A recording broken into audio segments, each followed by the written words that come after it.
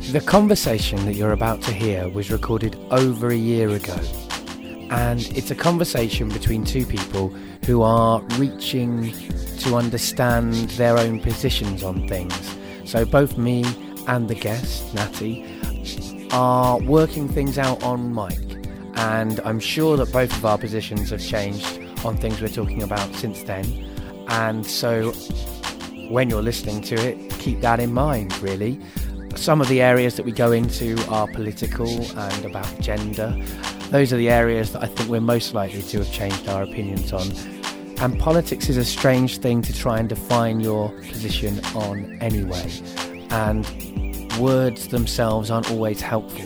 And I think that when Natty is talking about politics, she makes it quite clear that she is on a journey to define herself and to understand where she's coming from, who she is, and what she stands for in what she says. But if you're not listening out for it, you might miss that. So I thought I would point that out. Also, the other thing is, obviously, as it happened over a year ago, some of the current events that we're talking about are, of course, no longer current. They are now history. And so this project is an oral history project, amongst many other things. And so, again, this episode should be considered in that way. Running into my grandma's room and looking at myself in the mirror and then running out again because I wasn't allowed in her room, and I knew that she'd get really angry that I was in her room. To put a disclaimer on the front of this episode, do not play around children. But I kind of think that if you analyse the idea of God and the beauty of what God's supposed to be, who is forgiving and loving and is a life giver, then how can he send someone to hell for not believing in him? Hello, I'm Dave. I'm the guy that's putting all this stuff together. I need to get better. Please make me better. I want to get better. Better acquainted with you. Today we're getting better acquainted with Natty. Hello, Natty. Hello. The first question that I ask people is, how do you know me? I know you through Sam. He used to drum for your band. Yep. And that's the first time I think I met you was at one of his gigs. And you go out with him? Mm-hmm. Do you remember which gig it was? Oh, God. No, actually. I think I've only been to 2 of your gigs. Okay. Maybe 3. Yeah, no, I think it was 2. It was one of the ones where we played okay rather than the last one. Yes. But it was alright. The last one I was so drunk I didn't notice. Well, no. Most people were. The audience had a great time. For more details about that, listen to Sam's conversation. And the other question is, what do you do now? I don't do anything. I'm actually recently unemployed, which is quite exciting, but also very terrifying. I hope to be able to do more things that I'm interested in. So you've just given up your job? I've just given up my job, yeah. What was your job? The official title is a service coordinator. Right. Which is a mixture of reception work and building management. Sounds fun. It was riveting. I think the biggest problem I had with it is it's so methodical. You had to follow protocol every single step of the way, and if you didn't, there's a problem. Okay. And so kind of bureaucratic as very well. bureaucratic, incredibly, and you had to write everything you did down, very corporate. And I'm not that sort of person. I like to make things up as I go along. So when was the moment that you decided to quit? Well, it's kind of funny because I'd been wanting to quit for a very long time, probably for about 6 months. But obviously the theory of the current climate and not having anything lined up and not really knowing what I wanted to do prevented me doing that. And then I had a rather awful day and I decided it was time. It was literally, you had a bad day and you just went with the feeling. Yeah, I just handed in my notice the next day and was like, 30 more days and I'm done. Well, 21 to be exact. But. And what was that time like when you were like, you'd finished your job but you were still working it? I think I was probably best at my job I've ever been. Mainly because I didn't really care anymore. I didn't really mind if I was doing a bad job because you were dealing with clients all the time, so you had to have that kind of client-worker relationship, which is very polite. So I was too scared to kind of break into normality, which probably made it harder because I was being a very stern person and not really knowing my clients on a kind of personal level, and it meant that I was able to break that and just be personal. Yeah, nice, which was good. It made it much more enjoyable. Well, I think if we were all able to do that in our jobs all the time, we'd all be better at our jobs. Yeah, very true. I mean, I find it's funny, when I first started working, I used to think, oh, I'm going to have a different persona at work and a different persona at home. Yeah. And I still need to keep some differences, but the closer I get to who I am at work, the better a job I think I do. Yeah, and you become more real as well. Yeah. Like, you find yourself kind of constantly battling at work, kind of going, well, I'd normally joke about that, but I don't know whether I should. Yeah, exactly. So... And yeah, that helps everything, I think. And so you're unemployed? Yes. How does that feel? It's the first day of unemployment, so... Today is my first day of unemployment. Wow. So it's not quite hit me yet. No. Give me a week. Yeah, and then I'll be exactly. freaking out. Do you feel... So at the moment, do you feel free? Feel very free, incredibly free, and sort of thinking like, oh, I have all this time to do all these things, like finish my book or continue with my poetry or do some volunteering and actually get more involved with the things I'm interested in. Fantastic. Great. Well, I hope you manage to have the freedom to do that stuff. It's so hard to find that freedom, I know from personal experience.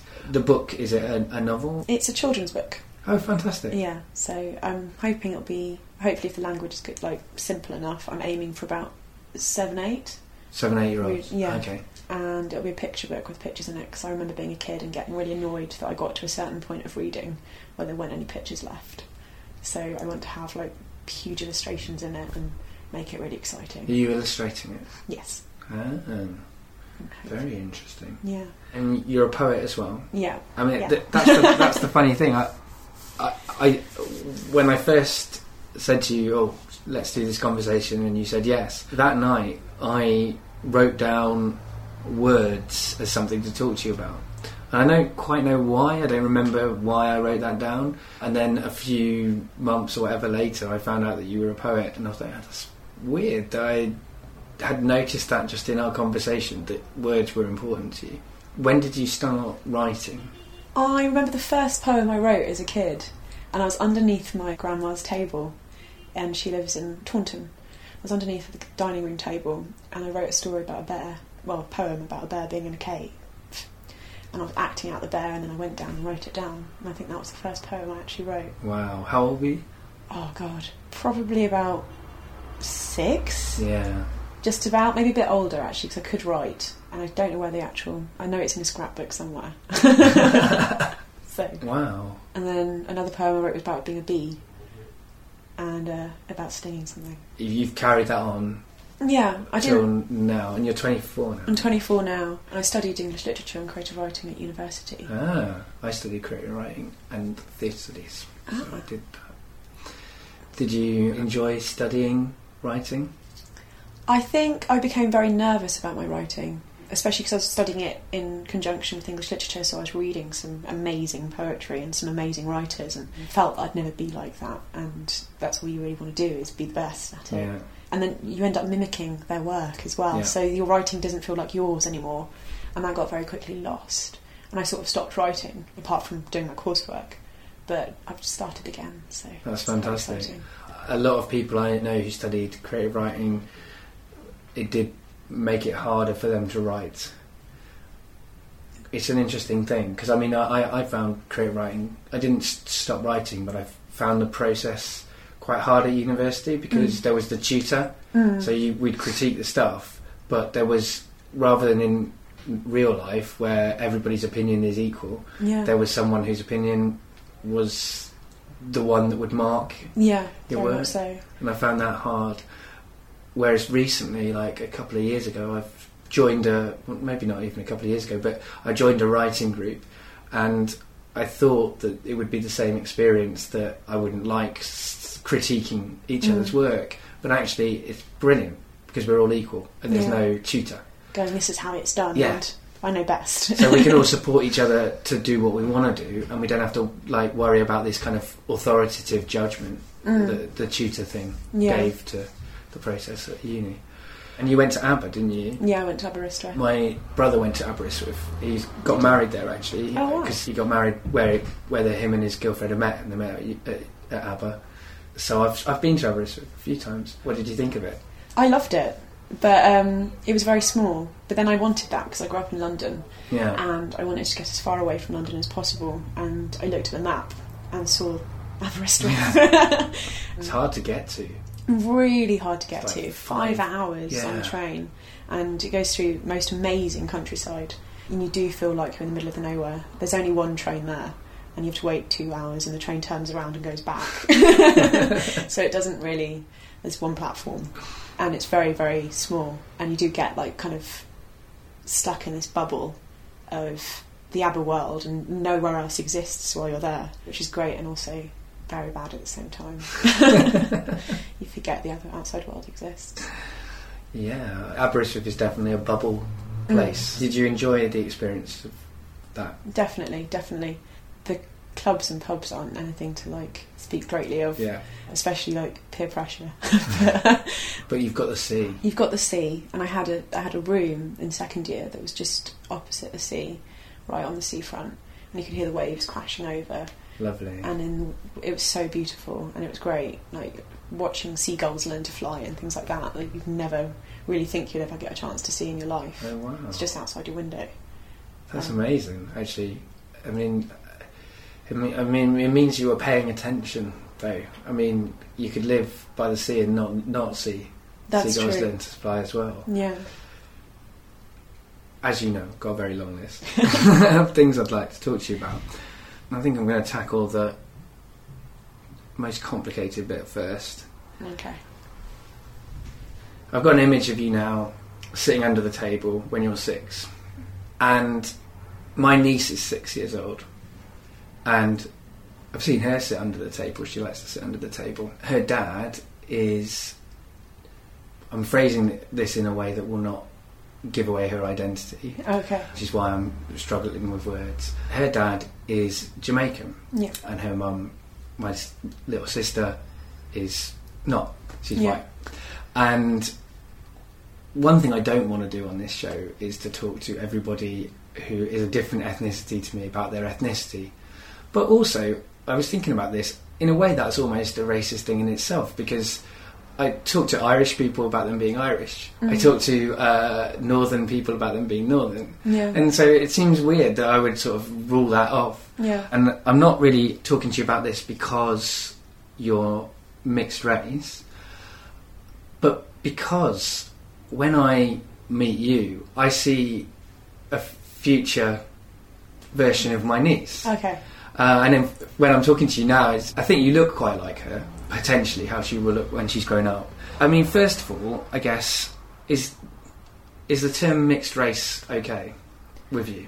I prefer mixed race to half caste. Oh, fuck yeah. Well, obviously. Which is still being used while I was at school. And, I mean, half caste is the word I learnt at school. Yeah. I'm a little bit older than you, but yeah, that's the word that everybody used at school, and I didn't really think about the meaning of it until a little bit later, and then when I found out the meaning of it, I completely see how it's a hateful, racist term. Yeah.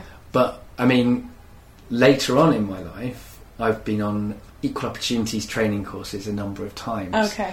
And when I was up north, the training course I went on, we were told that mixed race wasn't an acceptable term anymore. Oh, okay. And we had to use the phrase dual heritage. Oh, that's a tongue twister, isn't it? It's a bit of a weird one. I mean, you know, you're sitting in a room, everybody in that room is white, apart from the person taking the course. I think he was a Hindu or a Sikh gentleman. And I was sort of thinking, well, I'm with all of because I work in the library service. That means that the majority of my colleagues are middle-aged women. Okay. Middle-aged white women. And it seemed to me that changing an acceptable term on them after they've just learnt to use the acceptable term kind of set things back a little bit, because in the course they were all saying, you know, why are you changing the terms? And the other thing that they told us was you're not supposed to say ethnic minority, you're supposed to say minority ethnic, which is just... What? That's mangling language. Yeah. I mean, as a poet, I'm sure I didn't even know that you can't even... Ethnic just doesn't sound right as an end of a phrase. I'm never good on if things are verbs or nouns. I don't know. My girlfriend knows, actually. And I guess that was around the time that my niece was born. Okay. I was learning that stuff. And I've always cared about the concept of racism, right? Because I'm brought up by liberal, left-wing, hippie-ish parents who, and I've always identified with the underdog and all that sort of thing. And so, growing up, I was like, racism is bad, and obviously it is bad. And but I'd not, as a white man, ever experienced that kind of prejudice. Yeah. I mean, that said, I was bullied quite a lot in school, so I have some familiarity with bullying. Yeah. But I was bullied because I wasn't an acceptable...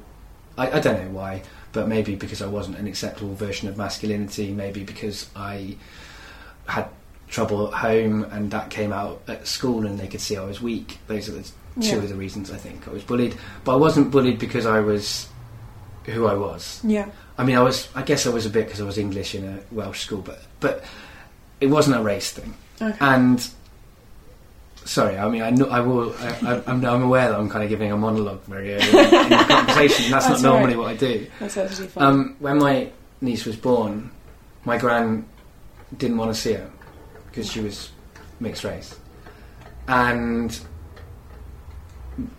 I'm very close to my niece, and I try to be there for her as a male role model because her dad doesn't live near her.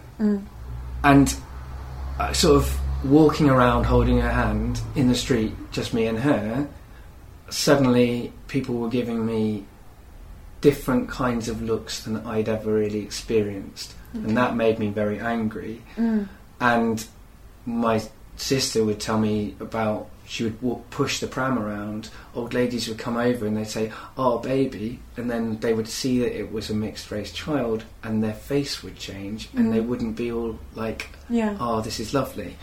They would be like, "Don't approve of that." And I think that I'm sure she got that from both races, to be honest. And now, so I'll finish with this. Now I work with children who are wildly diverse in ethnicity, because I'm in London now. So, Cardiff, Bristol's kind of, there's a lot of Jamaican, but there's also a lot of white, and it's quite segregated. Cardiff, there's other races, but again, it's quite segregated. It certainly was in my school. There was only white and Asian kids, I think, in my school. I didn't know any black kids. Now I work in really ethnically diverse areas. In fact, quite often, I'm a white man reading to a room of majority black children, or other ethnicities as well, but in certain of the children's centres I work in, it's majority black children, and I'm aware that I'm reading stories and I'm looking for stories with black characters. I'm looking for stories that speak to them. And when I think about you, and maybe this is, again, this is maybe there's an element of racism that I'm defining you by your ethnicity, but I see a kind of positive future for my niece. Like, you seem to me very grounded in lots of ways. I've used that word about your boyfriend as well. And my niece is very grounded now. She's 6. I hated having that experience of finding that people judged you or judged her or judged me for being with her. But then I look at you and think, here's a future, here's a positive future. That, I mean, how was it for you growing up mixed race? Well, it's quite funny when you say that you notice people looking differently at you than ever before, because if you grow up not really understanding or knowing, you don't realise you're being looked at any differently than normal, because it's the majority of the time. It's a funny one. It's really funny, and a lot of mixed race people say the same thing, is that they were picked on from both sides. So then you have to spend a whole time kind of trying to identify with yourself and the cultures that you absorb, is the best way to put it, I think, because your experience is what makes you who you are, and what people tend to be the cultures absorb themselves with the culture that accepts them the most. So then you take on bits of those cultures that accept you and reject the cultures that have most problems with you. There were times when it was really bad, and there's times when it's great, and I think it's the culture that I've kind of absorbed is very, I hate to say it, but it's very kind of white middle class. So, you know, I'm kind of a bit like that hippie that goes around, you know, and that's how my niece is going to be. Like that's the, you know, she's growing up in a white middle class family. So that's the bit you absorb, and that can cause some difficulties as well sometimes, because you still relate to black people as well, and you know, you're very interested and you chat to them, but then because you've absorbed all the white culture, and then they're like, you know, it's harder to relate as well. But my brother, he's absorbed the black culture a lot. It's hard to think about in a sense of it, because it's just how it is. Yeah, of course. Of course. But I mean, there was a point in school when I was very badly bullied by that, and it was actually from one of my teachers. She was very, very racist and separated the class. So we had the class of the white kids on one side and the black kids on the other side, and I was constantly being moved around, which then meant I couldn't actually form a friendship base. Jesus, because you didn't fit into either of those images in her head. Yeah, so that was quite strange. The reason I talked to you about this in a way that I've talked to mixed race people on the show and haven't even revealed that they're mixed race. Nobody even knows. It's because you're half Jamaican, and my niece is half Jamaican. Yeah. You told me off mic earlier that you lived in Jamaica. Yes, for a year. When I was, I think, I hadn't learned to speak yet. So I was just beginning to pick up words. And then I went to live with my grandparents in Jamaica. And while my mum studied, and I lived there with my half-sister and my grandma and grandpa on a farm. And we had chickens. It's funny because I don't really remember very much of it, and I haven't been back. No. So I'm pretty sure if I went back, I'd probably start having all these sensory memories of being a child there. Were they your earliest memories then? Not my earliest, no. I've got a few other memories. I mean, the biggest memory I have of being in Jamaica is running into my grandma's room and looking at myself in the mirror and then running out again, because I wasn't allowed in her room, and I knew that she'd get like really angry that I was in her room. And that's like the only memory I have. And while I was there, my mum visited, I think, once, and then the second time she came, she took me home. It's an interesting, from my experience, and I don't want to talk generally because I don't know fuck all, but it's an interesting culture, Jamaican culture, in terms of it seems that in a way it's really matriarchal, because the women kind of call some of the shots, but in a way it's the opposite of that, because the men do fuck all. Yeah. I mean, I'm not I'm not wanting to generalise about a whole race or culture. Yeah. And I know there's lots of Jamaican men who don't fit this stereotype. I meet them all the time. Yeah. I mean, did that have any kind of... What's your relationship to Jamaican culture? As I stopped seeing my dad, the Jamaican culture thing got kind of rejected entirely, and never really got back into contact with my grandma or anyone. So, like, I've completely lost that side of my life, and it's not really in me, if that makes sense. Yeah. It's not really, I haven't absorbed it, or I haven't really kept it or know much about it. And like, apparently I had a Jamaican accent when I came back because I learned to speak out there. A patois accent, which I've completely lost. And it's quite funny because people go, "Oh, speak Jamaican for me then," and I'm like, "Well, I can't." That's a weird thing to be asked in itself. Yeah. I never asked someone to speak Jamaican. It's quite funny because it's got such a strong accent, and it's even considered another language. It's it's really hard to understand, I find, because I know family members who have got patois, and I just I don't want it's like I kind of had these dual issues of like, I don't want to, this is what white man's burden or whatever, but like, I don't want to look racist, so I don't want to like keep asking them to repeat what they're saying. I want to be like down with it and get it, but I can't understand it, and I really try hard. Yeah, it's been broken. It's considered a separate language now. It's patois. So I I'd argue that's okay then, not to understand it. I guess. But they can understand me. Puts me at that kind of back foot. Apparently the Irish and the Jamaican accent can get on really well. Totally. Which makes sense as well, because I know some very broad-speaking Irish people, and there's this girl I know quite well, and it took me like months to be able to understand her, and I did the same thing. I was really embarrassed about like not saying. I didn't want to say that I didn't understand her, so I just smile and nod a lot of the time. And then now I actually can talk, and I completely get it. Yeah, you tune into it eventually. Yeah, it takes a while. I've got kind of Irish members of the family, and it's a weird thing. Like, if you've got a different language or a different culture, you can choose to be part of the main culture or not.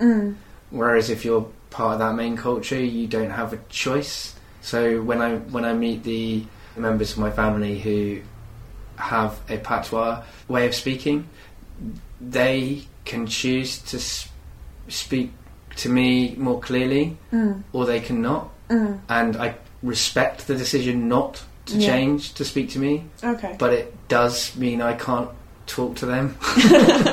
And that's kind of I've got no way of speaking in a way that they don't get, because they've got kind of the key, because they're living in this culture and it's on TV, and we all can understand, the whole world can understand English, but I can't speak any other language. It kind of makes me feel a bit like there's something I haven't got that other people have got. Yeah. But then I guess you're in the same boat if you can't remember how to do it. I really am. And it's quite funny when I go to get my hair, like, I get really nervous going to get my hair done, because you then go into kind of like a black hairdresser's, and they're all speaking patois or Jamaican type English. Their ways of communicating with each other are very different from like kind of the English polite way of talking to each other, I suppose. But that's how we're seen anyway, as the polite class of people. And I get really nervous. I'm a bit kind of like, oh my god, they're going to think that I'm not them. Yeah. No, I bet.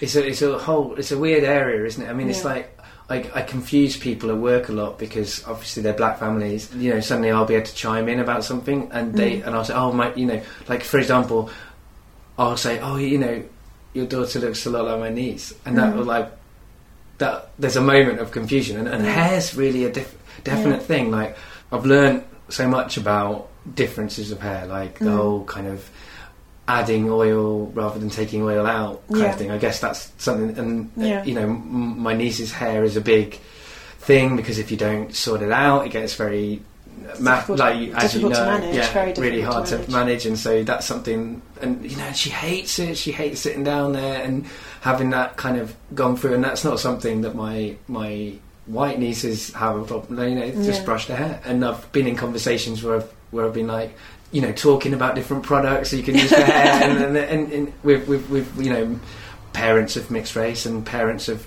black children, and I don't know, it's kind of a weird little moment that I don't know, opens things up. I don't want to talk forever though about your ethnicity, because there's so much more to you. I guess the last kind of thing I want to talk about that before we move to a slightly different area of your ethnicity, so, and then away from it as soon as possible. Do you think my niece is gonna, like, where do you think that we're getting less like racist, I guess? I think we are, definitely. I definitely think it's slowly becoming more acceptable to have mixed race children and to be interacting with both races, or all races. That's right. Our mutual friend Liz calls mixed race people tomorrow people. Oh, brilliant. Which I think is great. That's fair. I think it's happening. I mean, still you end up meeting people that kind of make you want to punch. And I think, it's just, I think there will always be people that have that. And I think that's one thing that I'm growing to accept, is that you can't change people's points of view a lot of the time. And I think the only thing you can do is, when you meet people like that, is to be as nice and as lovely as possible, so then you're the antithesis of their experience of mixed people or. But then it's a weird thing because, like, you've obviously grown up to a certain extent in a middle class environment some of your life. Yeah. My niece is getting that too. So you're both in a position where you can show people the kind of most socially acceptable version of your ethnicity. But then some of the kids I work with, like, they're lovely kids. There's no kid under 5 that isn't lovely on some level. And I know that when they grow up, it's a class issue. Yeah. But they've also got the race issue. So they're kind of doubly in a hard place. And so I can't blame them for showing when they're older as socially unacceptable. And, like, you want to punch people, but you don't. Yeah. Well, if they punched people because they hadn't got the boundaries or the education or whatever that stops them from punching people, how can you really blame them? You know, that's how I sort of, I don't know. It's a real. That's a massive problem with class, though, isn't it? Yeah. And one day there won't be any, hopefully. I hope so too.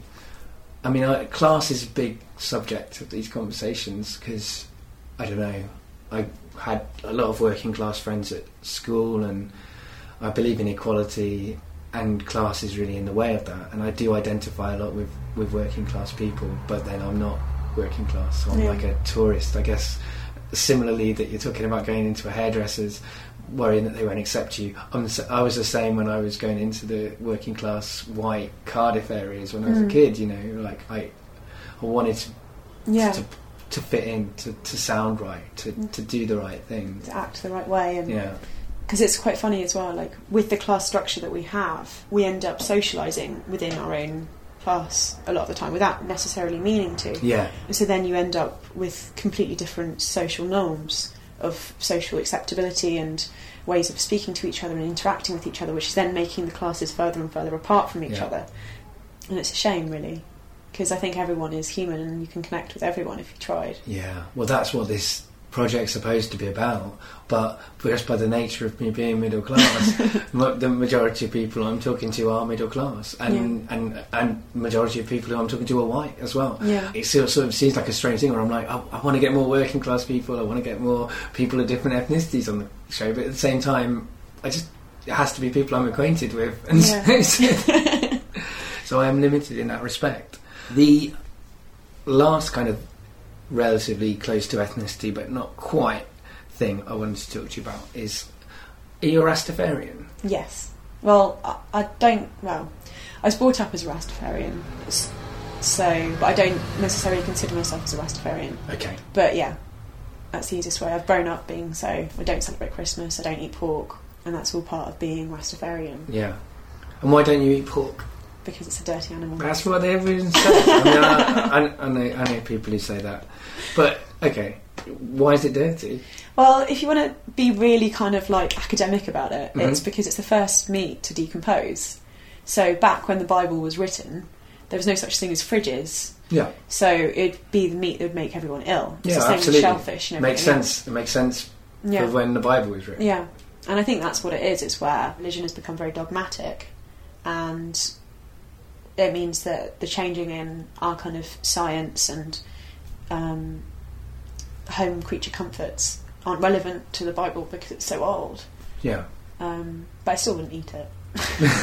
Is it like in your head just a kind of visceral relationship to the meat? Well, yes and no. I mean I had a bite of Sam's ham sandwich today.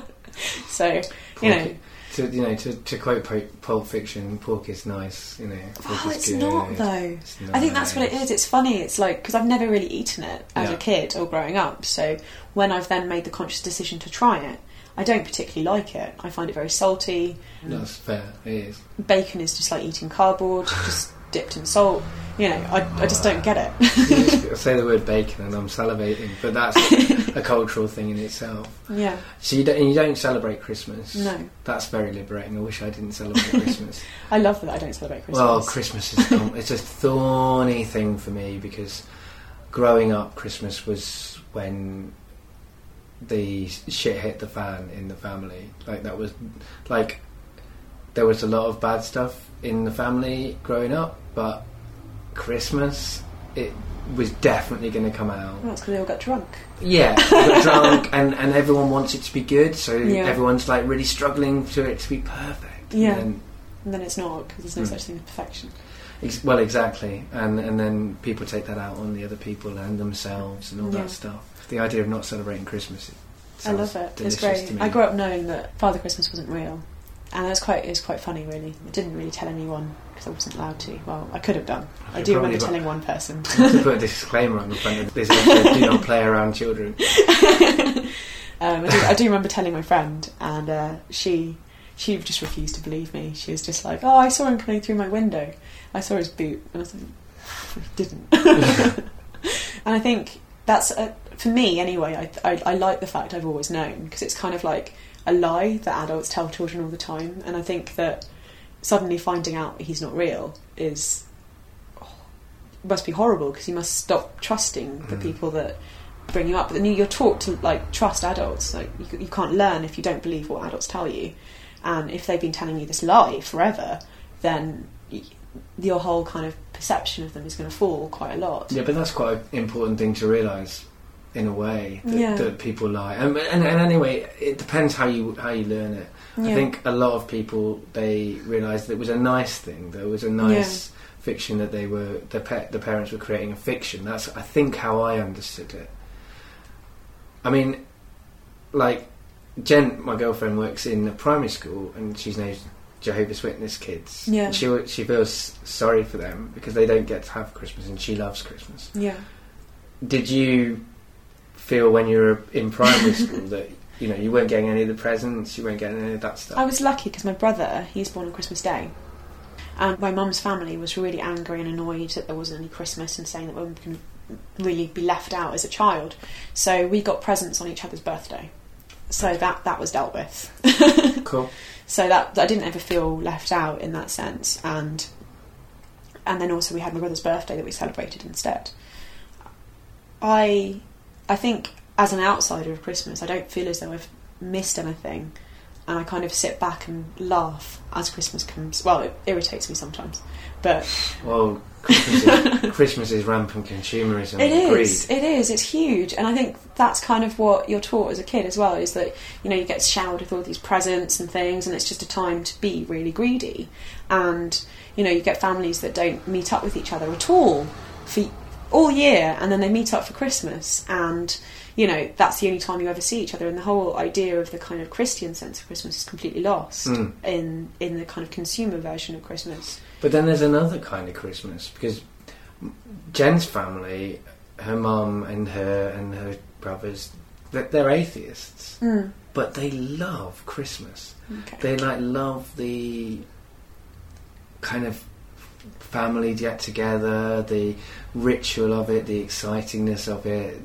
They really enjoy the ritual, but they're liberated enough now that if they're working on Christmas, they can just say, well, we'll have Christmas on the 23rd, 27th.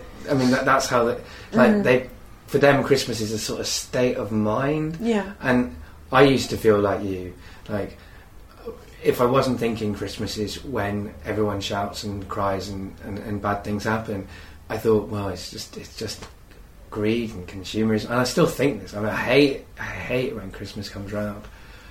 But now my niece, who seems to be a feature of this conversation, I mean, I'm having her for Christmas for the third time this Christmas. It's magical watching it through a child's eyes. I'm not saying that you should feel that you've missed out, because I think there's a lot of value in your experience of not having Christmas. But there's so many sides to any of these things. That's the problem. I think, I was thinking about you saying missing out and stuff. I did feel left out because I wouldn't buy cards for my friends at school, and then I'd get loads, even though I'd tell people I didn't celebrate Christmas. So then I felt like I was missing out in that way. And my family members really wanted me to feel as though I was missing out, so that then they could make me celebrate Christmas. I did feel a little bit left out when family started getting back together, when they started making friends again, started getting back together around about Christmas. I was kind of like, oh, that's a bit shit. I kind of like the fact I'm not involved. I like the fact I don't have to shop and freak out about what presents I'm buying people and the whole thing. So, as a Rastafarian, do you believe in God? Yes. Yes, and that's what Jah is in all the kind of reggae CDs and stuff. That's God. Yeah. It's kind of like a cross between. I mean, I'm sure some Rastafarians are going to go completely mental, but what I can work out, because it focuses mostly on the Old Testament, so I think it's kind of a cross between Judaism and Christianity in the middle. Yeah. Haile Selassie, from my branch of Rastafarianism, is a prophet, whereas other branches, he's a god, or is God. I was lucky enough to go to a very liberal Rastafarian church, because women are, in the kind of orthodox Rastafarians, are treated very badly. They are the temptress of, they got tempted into the fate of the devil. And I mean, there were some things, like I always had to wear a skirt to church, and during prayers I had to have my head covered and things like that. But we had some very strong women in our church, so the men couldn't really push us around, which made it much better. Well, the Jamaicans in my family are evangelical Christians, so I don't know anything about Rastafarianism. Okay. So that's interesting. And I've talked to a lot of people about their faith. I mean, do you believe I'm going to hell because I don't believe in God? No. That's always nice. I mean, my view on religion is really funny. Right. Because, I mean, I've sat for hours analysing it, and especially as a child, because when I was in Jamaica, they were very, very, very strict Christians. So I grew up with the fear of the devil. Yeah. And I remember, standing at my mum's room window and telling my mum that I needed to get the devil out of me, which is, I find quite disturbing. But but I kind of think that if you analyse the idea of God and the beauty of what God's supposed to be, who is forgiving and loving and is a life giver, then how can he send someone to hell for not believing in him? And if you are good and you try to do your best in the world and you try to live as true to yourself and the universe, then there's no reason for anything to go wrong if there is an afterlife. Well, that's good.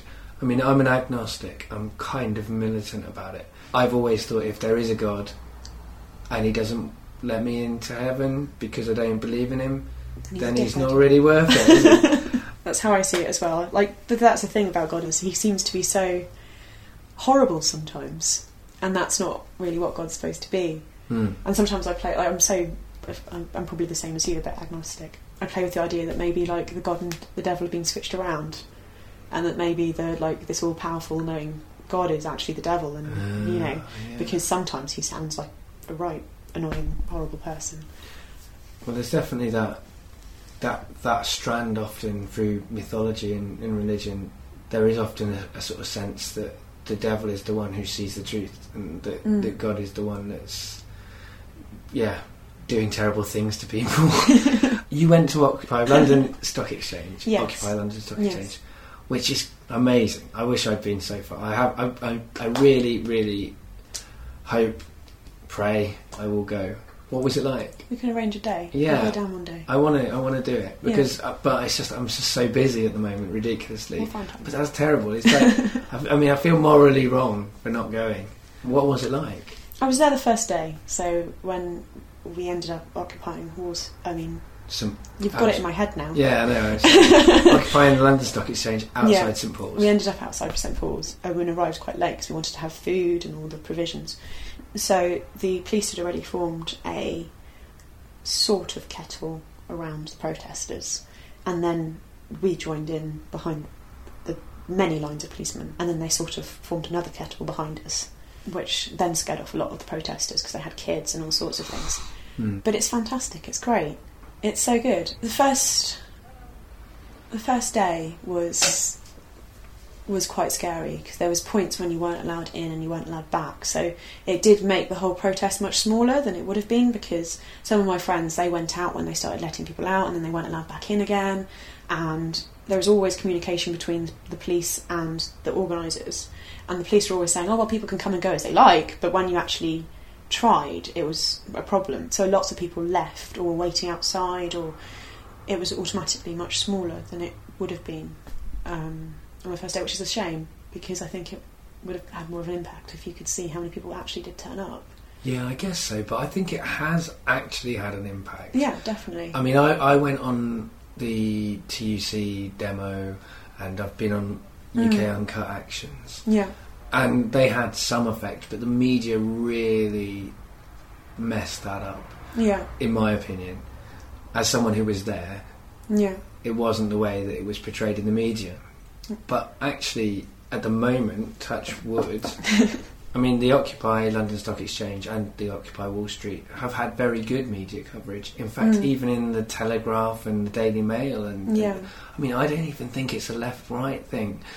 We all must agree, surely. I think that's the great thing about it. Yeah. The majority of people, if you ask them, and not come across too dogmatic, they will say they disagree with what's going on in the financial markets. They caused the crash and we're still paying them bonuses. Yeah. Nobody can agree with that, surely. Like, even from a right wing, everyone's got to take responsibility for their own actions. Well, they're not taking responsibility for their own actions. And I think that's the great thing about it, is it's not this kind of left, far left hippie thing that's going on where it's like love each other and everything. It's kind of something that everyone can relate to and understand, which is great. And there are some far left and hippies there. Yes. And I think the Occupy London Stock Exchange and Occupy Wall Street and all those movements have done much better in the media. Where they still have problem in the media is that people still think that it's just a load of hippies and left-wing people. Because there's probably... And I mean this in the kindest, nicest possible way, but because of images of people like yourself or Sam, the cliche is, it's just a load of people playing bongos, which I assume Sam was probably playing bongos, and people, didn't know the first name. But a load of people with dreadlocks, and you've got dreadlocks. Those people are just people. We shouldn't judge. I don't judge them, but I've heard so many people that do that. Even left-wing people. Do you know what I mean? Even people that say, I want to go to Occupy. Like, the reason I haven't been is because I'm very busy and I've got a job, right? That's not an excuse. I know I'm wrong, but that's the reason I haven't been. I haven't not been because I don't want to go and like hang out with hippies. I don't care. I'll happily hang out with hippies if they agree with me and we agree together. Then there's like I'll stand with. There's been veterans of wars going down there as well. I mean, there's been loads of other people, but the camera of the media will only focus on... I think hippies get a lot of bad press. Yeah. I mean... It's a shame, because I think they have a very beautiful outlook on life and the idea of how the world should be. I suppose that maybe that's what is so scary for a lot of people, is because then it's completely breaking all the cultural norms of society. Yeah. And asking for a complete turnover of it as well, which is quite scary for a lot of people. I mean, would you say that you're a hippie? Yes. But don't tell anyone. I'll tell no one. But, I mean, it's a strange thing. I've got a complicated relationship with hippies in that I kind of feel like the 60s really failed, and that a lot of the people who were hippies became Bill Gates and Steve Jobs, and now that's the world that we live in now is kind of run by rich, powerful hippies that like they're okay because they got a lot of money and they can afford to be all peace and love, but the rest of us still want that peace and love and they're not letting us in. So I've got no beef with people who might be hippies now who down there at Occupy London Stock Exchange. I've got a beef with the people in the 60s who turn their back on a dream. Yeah, I think there's a great saying as well, I'm not going to remember the direct quote of it, where it's the cleverest people are left when they're young and conservatives when they're adults. Yeah, they're the bastards. They're the bastards, but that's what the saying goes. Something like that. I spent all my youth worrying that I was going to lose my radicalism, and people always say, and I'm 30, right? I'm seeing people lose their radicalism. I'm seeing my friends lose their radicalism. I don't begrudge them that because I know them and I've known them, and I'm much less polarised than I was when I was 15. Because when I was 15, I was in militant Labour. I've sold left-wing newspapers on the streets of Cardiff. That probably was one of the reasons I got bullied. And I'm no longer even. I don't even call myself a socialist anymore. I'm an anarchist. But just saying that word, I mean they've put anarchists on the terrorist list. Yeah, they have, haven't they? It's one of those things, and it's really funny how it's the idea of anarchy is completely like misconstrued as well. It upsets me. It's very bad. But then I suppose that's kind of like what happened with communism as well. True. It's kind of like, you know, you've got the militant, horrible, weird communism. Well, Soviet Russia was not communist Russia. No, not at all. But now that's what all people think of is Soviet Russia. If you were to define yourself politically, what would you call yourself? An anarchist. I struggle with it, but yeah, definitely. I'm all for that. I really do. And I think I think a lot of people, if they analyse themselves, they would realise they are too. I think, well, obviously I would agree. I mean, you know, there's the one thing this programme can't have is balance, because it's a totally subjective thing. So it's easier for me to be balanced when I'm talking to people who are Liberal Democrats or socialists or whatever, because I don't agree with them completely. What led you to my current kind of viewpoint? I think I've only really started calling myself an anarchist since moving back to London, and I think it's about kind of doing the research to finding out what it is. And I mean, people can work, like, people will always be able to function whether there's hierarchy or not. There doesn't need to be hierarchy for society to continue at all. And you will see it as well, like when there's a war-torn area, people get together and they start rebuilding their lives, and there's not a hierarchy there. There's just a group of people trying to sort their lives out. And there isn't necessarily a need for it, because we're social beings at the end of the day. People like being around people. So therefore, everyone will create a kind of a social structure that will enable everyone to function as a community, even without hierarchy. That's the thing. People think that anarchy means no structures. And actually, of course there's structures. There has to be structures to have society exist, but they don't have to be hierarchical. No. And they don't have to be unequal. And I mean, I've got a very complicated kind of view on anarchy. I call myself a pragmatic anarchist, because I think that anarchy is the goal. Yeah. But I'm not going to get rid of the welfare state. Yeah. Until we can get rid of it in a way that it doesn't drop loads of people out. Exactly. That of course I'm not against the idea of universal healthcare. I'm against a hierarchical system providing that healthcare. Yeah. But I much prefer that hierarchical system providing that healthcare to no care. Yeah. And private business providing that healthcare, which is happening now. So that's the irony, that the anarchists now, like yourself, like me, we're going on protests that are to save some of the things that we don't agree with. Yes. But because we agree with the fact that human beings should be equal. Yeah, and should be looked after. And the other thing I find is that, I mean, the reason I have a kind of weird relationship with the word anarchist, and it's weird, I only really started calling myself an anarchist once I moved to London. I don't know what that says about London. It just breeds anarchy. Yeah, but I mean, I'm quite capable of being friends with people who aren't anarchists. I'm perfectly capable of seeing every human being as just a human being trying to get through life in whatever way they can. Yeah. Because it's hard, I think, life, and it's just, you know, the world is not equal, and we're just trying to do the best. And I'm not going to judge anyone, and I'm not a very good anarchist. Like I was saying to you earlier on, I drink Coca-Cola. I'm not very good, but I see that us all as just humans. We all make mistakes. We all do. Yeah. And I sometimes feel that the left and the right don't do that enough. No. That both sides, they look at each other. And I think it's quite funny because at my old job, that's going to be new for a while, I made friends with a member of the Conservative Party who's on the bench, and she doesn't know my own viewpoints, which is quite funny, but I know hers. I suppose in that weird sense that I've sort of formed a kind of power thing because I know more about her than she knows about me, but let's not go down there.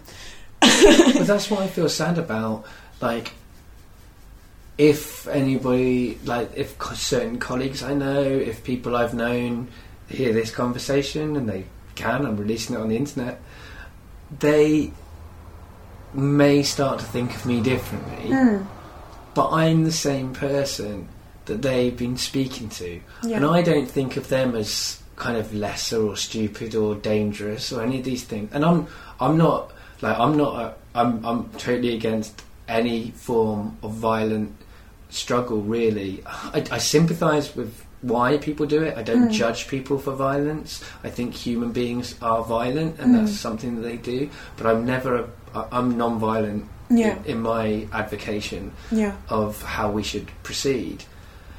Just saying the word anarchist makes people think that I'm going to be this angry person that dresses up in black at protests and burn things. And they're not doing anarchy a good No, not turn, at all. Not at all. Think. It's very militant, incredibly militant, and also quite scary when you see them, because you're just like... I'm scared of them, and exactly. Yeah, it's funny, because it's like, I'm sure if we had a conversation, I don't think they'd think I was an anarchist at all. They would probably assume that I'm not, and stupid. Yeah, that's how I think. That's how I feel as well. Yeah.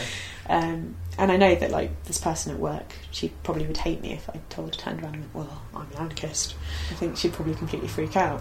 Exactly. But then there's also this other lovely thing of, once you do get to know people to a certain level, you can say you're an anarchist to them, and they will accept you. Yeah. Like, I know people who, in these conversations, who certainly are not anarchists, who, because I've got to know them to this level, they don't, we're just human beings, and that's how I feel about them. Yeah. The other thing I find problematic about anarchy is there's a very big movement currently. I'm obviously completely against the state because I'm an anarchist, but there's this idea that we have to remain anonymous to protect ourselves from the state. And this project's the opposite of that. Yeah. I'm putting absolutely all of me out there. Yeah. People can judge me, they can judge me however they like, but I think that in order to have no hierarchy, you have to get rid of anonymity. I understand what you're saying. What do you think about that, though? It's a complicated one. It is complicated. I think, especially I'm thinking about it in the sense of now. And I should be too, I'm supposed to be a pragmatic one. If you have a lot of anonymous people who all support anarchists, and they won't, in their work faces, say they're anarchists, or won't actually communicate their ideas to each other, no one knows how widespread anarchy is. Yeah. You wouldn't know. And I think that's kind of a fundamental problem, because you have to be able to have a discussion with people and chat to people and find out what each other believe in, to be able to kind of go, actually, we're on the same page here, And how can you throw over the state if you don't know who's an anarchist? Yeah, exactly. And also, it's like feminism or communism, probably. There's loads of people who are feminists and communists who'd never called themselves communists or feminists, and I'm sure there's loads of people who are anarchists who'd never called themselves anarchists. I only call myself an anarchist because I've read about it and found out what it is. Yeah. I'm aware that when I use that word, it totally turns people off. Yeah. But I have to have a way to describe myself. Yeah. But then language is a kind of... It keeps us separate as well as draws us together. Yeah, that's very true. And you get that with feminism as well. Yeah. So at work, when I say, I'm a feminist, you do get that kind of funny little flicker. Yeah. Well, I'm not. I was brought up a feminist, I guess. But I don't call myself a feminist because I'm a man, and I don't really think that it's men's place to call themselves feminists. I guess if I was going to say anything, I'm a humanist, I'm an equalitist. That's a bad word. I would argue with that. I think men can be feminists. No, I know men who call themselves feminists. There's one in the house that we're in. Yeah. At least one, probably two. No? Only one. But, yeah, it's quite a funny one. Feminism's great.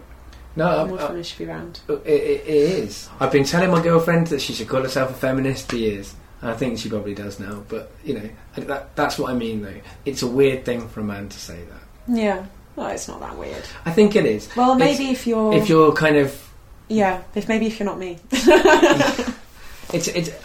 But I mean, and that's another problem with non-hierarchical structures, because I believe in them, but sometimes I worry that it's not human nature to have non-hierarchical structures. Yeah, I've had that a few times. When you're in a group of people and you're all trying to decide what to do, and no one's willing to say what they want to do and have a discussion about it, and then someone will pipe up and say, I think we should do this, and then for the rest of the evening that person is the one in control. Yeah. And I find it incredibly frustrating. It really makes me really angry when that happens, because it's just like, come on guys, let's just talk about it, let's have a discussion and decide equally what we all want to do. It's almost as if people want to nominate someone to be the leader a lot of the time. Yeah. And it might be just because the leader's a scary prospect for everyone. Do you think that there is a difference in nature between men and women? Like, in terms of feminism and non-hierarchical structures as well, this is something I worry about. Like, if I'm in a group of men, it's going to be competitive. I can't turn that element of myself off. I can only manage it. I think, because if you get a group of girls as well, there is competitivism. Yeah, but it's a different kind of thing going on. Like, in the way that men and women interact with each other as well. It's different, yes. I see what you're saying. I think it's difficult to separate what's been socially constructed so hard. And what is real. I think that's the hardest thing. And until you are able to completely dismantle what the social constructs are, then you can find out that there's actually a true 100% difference between, not even 100, 10% difference between male and female. As far as I'm concerned, it's only the hormones that run through our body, which will affect the way we behave. And that is a massive difference. One of the things that I often say is society thinks of women as being the hormonal ones, because there's a massive difference in hormonal balances during a month. Yeah. But actually, I always think that men are the hormonal ones, because I think it's every 6 minutes or something that we're being flooded with another rush of hormones or something like that. Really? Yeah, it's something crazy. If we're continually getting testosterone all the time, then we're always hormonal. So women might be hormonal for 1 week, men are hormonal for the whole month. Yeah. That's not good. That's what makes war. Like, going from the micro to the macro, like, that's what makes war. That's what makes domestic violence. That's what makes all these things that I wish didn't happen, but I can't deny that I'm a man. I can't deny that there are elements of me that have these complicated things. Yeah. I can't deny that in general, the women I know, even as enlightened as we all are in our social groups, the women generally do more of the nurturing, houseworky type stuff than the men do. Because that would be, I'm pretty sure that's a social construct. Do you think so? Yes. I think that's the problem, is like the nurturing, the cleaning the dishes, the cooking the food, blah blah blah blah. I think a lot of that is socially constructed. Behaviour is the one that I struggle with most. You see, because it's a weird thing. One of the books that inspired me to be an anarchist is The Dispossessed by Ursula Le Guin. Okay. There's 2 books. There was that and V for Vendetta by Alan Moore. And in The Dispossessed, it's a kind of story about, it's a science fiction story. You've got an anarchist moon where the anarchists live, and you've got the planet that it orbits, which is where rampant consumerist capitalism is. And it's, both those worlds are hard. And it's about someone going from the moon to the capital and being seduced by it, and then also finding out how terrible it is, and seeing how, even though it was hard to be an anarchist on that moon, and the significant thing is the moon's got it's a hard place to live, whereas it's easy. It's more fertile but there's a section in that where it's non-hierarchical completely, but then the woman in the relationship gets pregnant, and she says something along, I can't remember the direct quote, but the way they talk about it, they don't say capitalism, they say proprietarianism. Okay. They say proprietarian because it's all about property. There's no money, there's just property. And when she gets pregnant, she wants to have a safe environment for the child to be brought up, and she says something along the lines of, I wonder if there isn't something inside women that is inherently proprietarian because I want a safe environment for the child. And this is written by a woman, so she can say that stuff that I would never have even thought of it if I hadn't have read that book. But when I look at the way that the women I know including the one I'm in a relationship with for over 10 years, and the men I know, generally speaking, the women care more about their environment than the men do. Yes. And that, I think, leads to the inequality of the women doing all the housework and the men not doing that. I'm not saying that it should lead to that. I'm not saying there isn't ways we can negotiate that.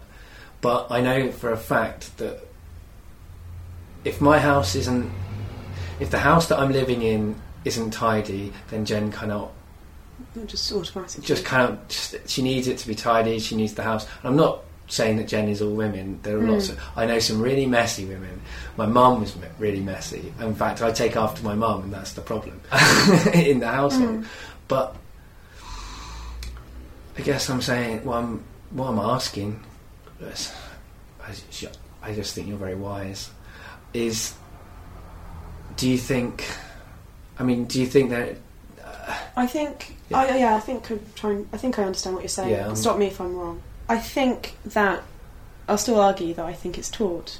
Yeah. From the moment you are a young girl growing up, you're given dolls, you're given little cookers, you're given, all these things. Like your Barbie teaches you to like clothes, and be beautiful. Your home cooking set teaches you that you must learn to cook. Your baby teaches you to hold a baby, dress a baby, push it around in a pram. Whereas boys don't really get that, so they don't have to think about those things. And I think it's also quite a lot of the time accidentally or subconsciously brought in as well. So an example of that is my brother. I had to help out with the cooking and things quite a lot, so I had to do some cooking and provide a meal for the household, but my brother never really had to. And I know that my mum would hate to think that she's treated us differently, but she has. And also, like, going out late at night, my mum wanted to pick me up after I'd been out, whereas my brother I refused. But my brother didn't have that boundary on him. And I think that if that's been taught to you from a very young age, I think it then becomes instinctive. And that's why it's really hard to separate taught social norms and the differences between male and female. Yeah, no, I agree. It's really hard to separate them. I mean, I played with... Well, no, I think all my dolls were animals. But I still had things that I looked after. I don't think I was brought up with, guns and things like that, and that whole kind of... I don't know. It's a really, really hard one. It's very difficult. But I think my instincts tell me that there is something inherently unequal in terms of biology, like that we have different biological systems, and so we're very there are. I heard recently there's a lot of studies saying that men and women are so much closer to each other in the way we think, the way we are, than has previously been thought. Yeah. But we still have a kind of unequalness where women have children, men can leave. Yeah. Women can't leave that. They have to have that in their body, and then they have to give birth to that child, and then they have a bonding process that is, by its nature, stronger initially in the first years of life than it is later on. I was brought up by my dad as well as my mum. My dad was kind of the primary person who brought me up. He was the person who stayed at home. My mum went out to work. But still, I think that there's this... I don't know. I think, there's been proven that babies will recognise if their dad's about when you're pregnant. Babies will recognise the dad's voice and things like that. So the bond is there. I don't. And always will be. I don't mean to suggest it isn't. No. I mean, I've run dads groups. I've seen fantastic dads with really close bonds with their children. And women do leave their kids as well after they've been born, and have left, not as often as men have. True. Mainly, I think a lot of it is to do, well, I don't want to encourage women to leave their children, but is to do with kind of like social outcast. If someone found out that you left your children as a woman, it would be more frowned on than as a man. It shouldn't be more frowned on. That's right, yeah. So that's going to make you... It's going to be harder to leave your children because of that. But if you're a new mother and you leave your child, then that child can't be breastfed, that child can't... There are things that child can't have. Yeah. And I'm not saying it's right for men to leave. It's not right for men to leave. No. But it's easy. It's easier. It is easier. And that is unequal. Do you see That's what I mean? true, I see what you're saying, yes. And so that's the problem, that men and women are not better or worse than each other. But I think human beings do what's easy sometimes. Yeah. And it's not as easy for women to leave their children as it is for men to. And it is easy for a man to impregnate a woman without really considering it. That's true. And it's not easy for a woman to be impregnated and not consider it. Yeah, like you have to make a decision. Yes, and everyone's aware of the. But then, like, it's easy for a man to do that. It shouldn't be, because it's their genes going into that child. But when you look at animals, like, there is no. It doesn't matter if a monkey leaves. Like the way that animals engage with each other, there is inequality, but there's no consciousness, so they don't feel anything about it. There's no kind of emotional scarring from that complicated kind of. Do you know what I mean? Like, there's a lot of studies of like monkeys saying, there's a lot of infidelity and all sorts of things happen, and the beta males are fathering the alpha males' kids all the time, but no, there's no knowledge of that. Yeah. Like, we know that the better situation, like, well, me and you and a lot of people do, the better situation is for us to all be equal. Yeah. But are we designed biologically to fit that system that we want to impose on human beings? Or are we biologically changing against it? Yeah. What do you mean by that? Well, okay, that system's there in monkeys and things like that, but, we have biologically changed over time. Completely thought of this on the spot. Yeah, so that's fine. Bear with me. That's fine. I'm doing the same. We are changing a lot of the time. We probably have changed a lot since our Victorian ancestors. Our attitudes have changed. Yeah. Definitely. And I think over time, we've got taller. Yes, that's true. And maybe we're getting to a point where we're starting to see equality as a need within society that will then affect our biological makeup of the journey through evolution. I don't know. I guess so. I mean, the thing you can say is that women have achieved greater and greater levels of equality as technology and other things have allowed that to happen in a way. Like, people are always saying the pill is the biggest thing. I don't know if the pill is necessarily the symbol of liberation that people think it is necessarily, because it's a different. You're then supplementing your hormones. Yeah. But it has certainly had. Choose whether you want to have children or not, which is brilliant. It means that people don't have 6 children. Well, no, I mean, I'm not against contraception. No, I don't think I do question whether the pill is as liberating as people think. I know a lot of people who've had very bad experiences with it in the long term. And it's poisoning all our water. Oh God, yeah, there's that. Now it's not as dependent on physical labour. Like, that's one of the ways that I think we're inherently, unfortunately, unequal. Men are stronger than women. Like, I often think, well, it's terrible. I never condone domestic violence, but the reason that it happens more men to women is because women can't do it as easily to men as they can. I mean, there is domestic violence by women on men. There's domestic violence for women on other women, but just in a fight. Well, in a fight between us, I'm going to win.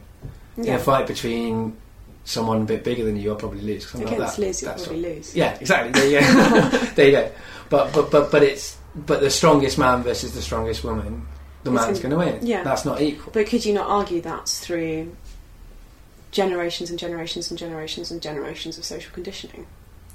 because if you have, for as long as we can remember, men doing all the hard labour work, for us probably way back when we started moving rocks around, then the muscles are going to develop over time, and that's going to follow through that gene structure. I don't know, because if you look at the other animals, even like social selection as well, like, you know, women tend to go for strong men, well, in the past anyway, because they could move the rocks around. True. Whereas men tend to go for small women, maybe for aesthetic reasons, I don't know, but maybe there's a proper reason for it as well. So that would cause just natural selection of maybe stronger, more powerful women just dying out in the human line. Possibly. I mean, if you look at animals, generally the male animals are stronger than the female animals, but I guess if you go right back to the start, that's because women have to give birth, so that naturally means that the men have to be the hunters and the women the gatherers, because you have to give birth, so you have to be in a home sort of situation, and then you're closer to, you know, if you're gathering, you can do that and have a child. You can't hunt and have a child in your arms and breastfeed. So I guess if you get right back to the beginning, you could say, well, that's social selection right from the start. But I don't know. I mean, I do think we are biologically unequal, but I hope that we can use our minds and our consciousness to overcome that lack of equality. I hope. Certainly, it's a hard one though, because whether it's social conditioning or biological, women are attracted to strong men generally, and men are generally attracted to smaller women and more submissive women, and that's it automatically causes the funny little thing to happen. And there's no solution, and that's the problem. Like, I want there to be a solution. Well, there's been arguments that over time men will get more geeky because they're the ones that earn a lot more money. Geeks are in charge of the cultural world at the moment. Yeah, and that will be, you know, instinctive want. But the problem with that is geeks still beat their wives, some of them. Do you know what I mean? That's true. As much as I'd like geeks to be nice, no. They're just as possible to be dickheads. And through education and teaching children how to behave. Here's my big thing. I don't... Wow. I don't like being a man because I don't like what men do. I don't like the way that I frequently feel, because I don't know if it's social, I don't know if it's biological, kind of irrelevant. I don't like the unequalness that is instinctively in me. I guess, like,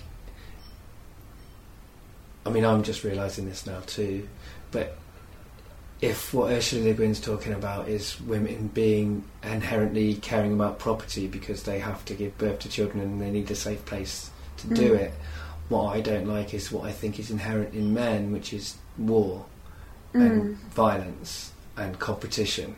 And I guess I'm looking for a solution to that isn't going to come in this conversation. No. But it's one of those, it's funny though, isn't it? Because it's kind of like, I'm sure some of it is definitely to do with the ideas of what a man and a female is. Because, I mean, you get warrior Amazonian ladies that go around beating people up as much as the next person. I know some pretty ferocious women. So I think I think masculinity and femininity is a lot more flexible than we give it credit for. I hope so. I certainly think that men are very capable of feeling emotions. They do. I know. It just manifests in really strange ways. Yeah. Because they're not supposed to. Maybe that's it. But I mean, I'm really down with feeling emotions. I'm comfortable with feeling emotions. What I'm not comfortable with is feeling what I consider to be male emotions. Like, I'm fine talking about my feelings, but I don't like it when I'm feeling hate and anger and rage, and there's a complication in terms of sexuality, I think, as well, for men, which I think comes from the amount of hormones we have flooding through our bodies. I suppose it's the same when I hate feeling like suddenly bursting in tears for not very much reason. I'm like, I'm doing that pathetic thing, you know. And I think probably both genders have these different things that they associate to be what is the bad side of each gender that probably everyone can feel and experience. Yeah, I'd agree with that. Although I quite often burst into tears, and I don't like that either for the opposite reason. Like, I'm like, I'm being like a woman, and then I'm like, that's fine. Why am I even thinking that thought? Why is that thought even in my head? And that's social. That's definitely social. That's definitely social. And I think those things are the ones that need to break down, and then we can see if we can work with the other stuff. Yeah, God. Well, I tell you what, I've not covered half the things that I wanted to talk about in this conversation, but it's been really fascinating to me. Hopefully it will be fascinating to other people. It's been a real cerebral one, which surprised me, but in a nice way. And yeah, you didn't drink as much of your drink as you thought. I'm drunker than I thought I would be, which is a disclaimer. If I've talked, I think I've talked more than I do in some conversations, so I apologise if I've taken your time up. That's not been very equal. The last question that I ask people is, do you have anything that you'd like to plug? Which is really weird in this context. If I ever get anything published, I'd like to plug myself. Yeah, well, people should look out for you, definitely. Yeah. And also, Occupy LFX. That's it. Everyone should go down. Great thing. And turn up. And I tell you what, we'll do that. Yeah, I'll arrange to go with you. Yeah. That's the other thing. I've got no one to go with, so. Yeah, we'll go along. And even if it's just to the university and listen to some people talk, and learn some interesting stuff. Wicked. Cool. We'll do that. And I've gone wildly over time. What a fantastic conversation. Thanks very much. The last thing I say is, would you like to say goodbye to the audience? Goodbye. Bye. Sadly, Natty and I never made it down together to Occupy LSX. We tried a few times to arrange a date to do so, but one or the other of us failed to be free on those dates each time. I certainly will try to get down to similar protests in the future. I do aspire to be politically active, I promise.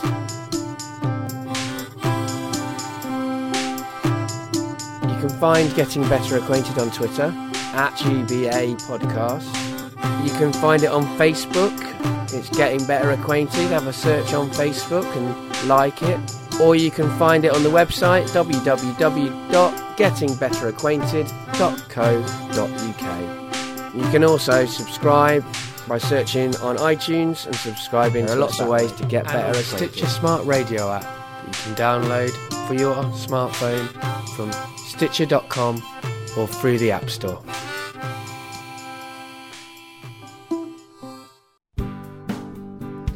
If you enjoy listening to Getting Better Acquainted, that's great. I'm really grateful to you for joining me on this journey through conversation. I make this show for free, and that's how I want this show to be, a free show. But I do want more people to hear the conversation. So if you could share this with people that you know, that would be great. And also, if you could leave some iTunes feedback on iTunes, telling people that you like the show and telling them what it is and what it's about, that would also be really great, because that helps to push me up the iTunes charts and all that sort of thing. It increases the amount of people who might hear it.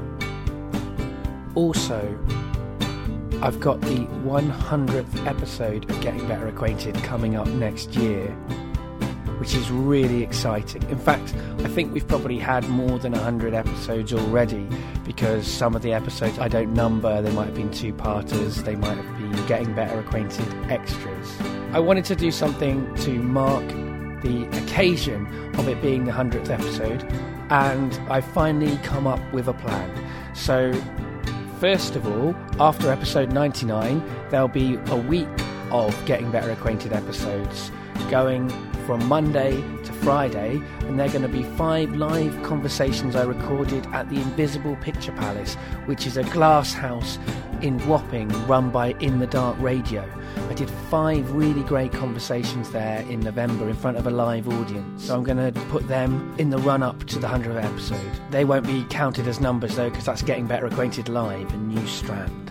So what will the 100th episode be? Well, for the 100th episode, I'm going to throw a party inviting a lot of people who've been on Getting Better Acquainted, and I'm going to play them some clips, and we're going to talk about the show. I'm also going to try and get people who've been on who can't make it to send in some sound clips, and I'm going to read out the email correspondence which people have sent in to me, and there have been a few, and I'm really pleased that people are reaching out to me in this way, and this is going to be my chance to reach back and to acknowledge that communication. So if you have something you'd like to say about Getting Better Acquainted that you'd like to tell me, please send me an email and I'll read it out as part of the 100th episode. But also, I'd really like to hear from listeners about what your favourite episodes are, or any moments, specific moments would be even better, of episodes that you've really enjoyed, because that will help me wade through 100 episodes of Getting Better Acquainted.